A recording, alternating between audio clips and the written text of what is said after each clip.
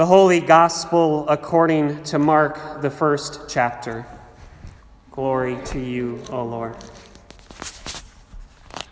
Now, after John was arrested, Jesus came to Galilee, proclaiming the good news of God and saying, "The time is fulfilled and the dominion of God has come near. Repent, believe in the good news." As Jesus passed along the Sea of Galilee, he saw Simon and his brother Andrew casting a net into the sea, for they were fishermen. And Jesus said to them, "Follow me, and I will make you fish for human beings." And immediately they left their nets and followed him. As Jesus went a little farther, he saw James, son of Zebedee, and his brother John, who were in their boat mending their nets. Immediately Jesus called them, and they left their father Zebedee in the boat with the hired men and followed him. The Gospel of our Lord. Praise to you, O Christ. In the name of Jesus, amen. It's hard to imagine, friends, that anything is more important than family. It doesn't matter which creed or confession you follow in this world, all of them place high value on family. But as children of God, our primary devotion is to God. And as strange as it is to say, family comes second. All of our readings today make this clear in one way or another. The excerpt about Jonah's visit to Nineveh proclaims the need for all to repent, to turn their attention again toward God. Maybe their distractions or their attention was not on things family, but anything else. And if every family member, though, turns their attention, primarily, of course, not all of your attention, toward God, then it, by definition, cannot primarily be on one another. And the psalm that we read responsively, it echoes praises of God and understanding of God that implies a strong focus and belief of God as the source for all that we need in this life. That we should not put our attention, our strong focus on things like wealth and its increase, or the powers of this world. If we have this strong focus and belief, if our praises and prayers to God sound like this psalm, then God is primary in our lives. In our second reading from Paul's letter to the church at Corinth, it reminds his readers that as much as the relationships of this life have to offer, our relationship with God has all the more.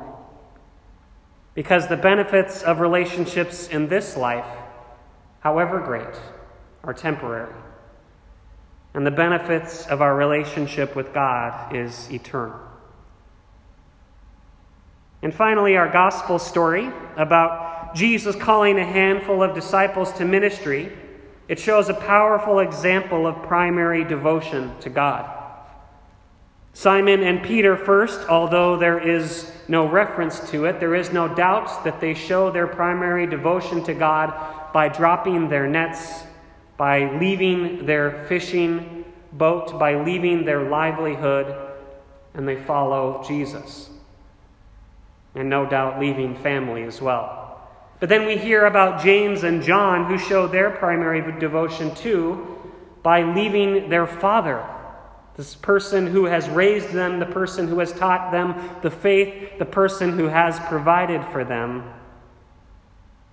They show their primary devotion to God by leaving their father. Don't misunderstand me to mean that primary devotion to God also calls you to neglect everyone and everything in your life, especially those who define who you are, especially your family. No, the calling within these readings, the calling of a disciple, means that we can let God guide us and help us to micromanage all that calls for our devotion in this life. Because being devoted to the ones who need us in this life is a devotion to God, even and especially to our family. Honestly, friends, primary devotion to God is not always the easiest for your pastor either. So if you're feeling guilty about that, I hope you feel a sense of solidarity. The truth is, as weak and temporary human beings, we all struggle with this tension. Why focus all our energy and devotion on something so difficult, something that feels sometimes unattainable, when we can devote ourselves fully in the moment to those closest to us, to our family, to our friends? Because like our story from Jonah teaches us, our very identity as redeemed children of God calls us to do hard things. Like acknowledge where we faltered and to turn again to God. This is the very definition of repentance. This is the very DNA that we have as children of God. We are called to do hard things, like share this sermon and be vulnerable in telling you that I've been struggling. I've been struggling to remain devoted primarily to God because the mess of it all this past year, and it has really affected me. But even in the midst of that struggle, I've experienced God break into the darkness of competing devotions in my life and remind me that God is in the thick of it with me. As if God or my sense of God or my spirituality was absent just because things were hard and felt a little out of my control. But this cannot be. This is not the case. There's no denying, friends, as one of my wise colleagues put it, that the world feels heavy and dark from the majority of time that we live in it. Whether it be because of war, suffering, hunger, pandemic, climate change, the list is long, the list goes on. So in a sense, the story of Jonah reminds us that we can do these hard things, that we can endure these hard things. That, as I've said in sermons before, we as children of God were made for times, for circumstances exactly like this. Instead of turning and running from a tough situation or God, what it might look like for us to boldly answer God's call to face those situations, those dark and heavy circumstances head on. How do we show faith? By living out a primary devotion to God. How do we trust that if we cast our nets or leave them altogether, that God will work through us to bring about the kingdom? How do we keep the faith during such trials? How do we fish for people, for human beings? How do we make disciples in a time of social distancing? I hope you're not disappointed that there are more questions in this sermon than answers. But then I don't view it as my responsibility in preaching to give you answers to difficult questions. Rather, I view it as my sacred responsibility and duty to tell you that I wrestle with these questions too, just like you. And all the more I want to learn and to grow toward answers, to grow toward an understanding that will help us live more primarily devoted to God.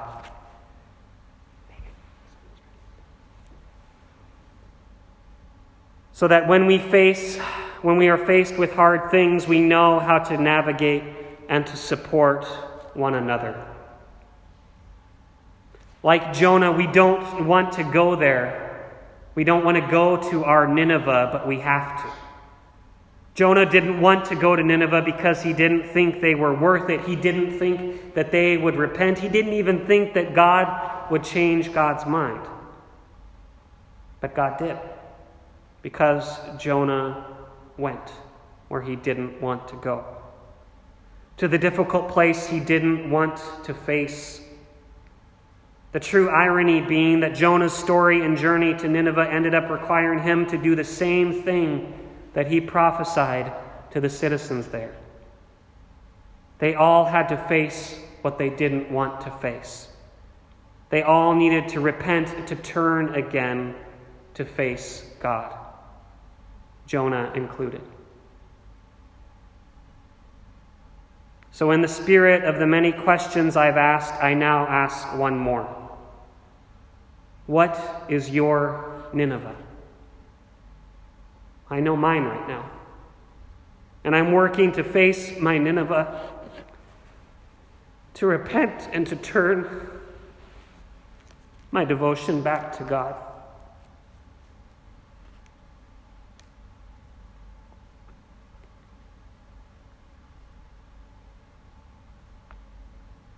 Because that allows me to center myself when facing challenges in this life, and to trust that God will walk with me through them. Like so many Americans and people throughout the world, I was deeply moved this past week when bearing witness to Amanda Gorman's poem that she shared with the world as the U.S. President Joseph Biden was inaugurated. And I want to leave you with her words that fit well with the calling of this day, of this life, and this world. Let the globe, if nothing else, say this is true, that even as we grieved, we grew, that even as we hurt, we hoped, that even as we tired, we tried, that we'll forever be tied together, victorious. Not because we will never again know defeat, but because we will never again sow division. Scripture tells us to envision that everyone shall sit under their own vine and fig tree, and no one shall make them afraid. If we're to live up to our own time, then victory won't lie in the blade, but in all the bridges we've made. That is the promise to Glade, the hill we climb, if we only dare. Amen.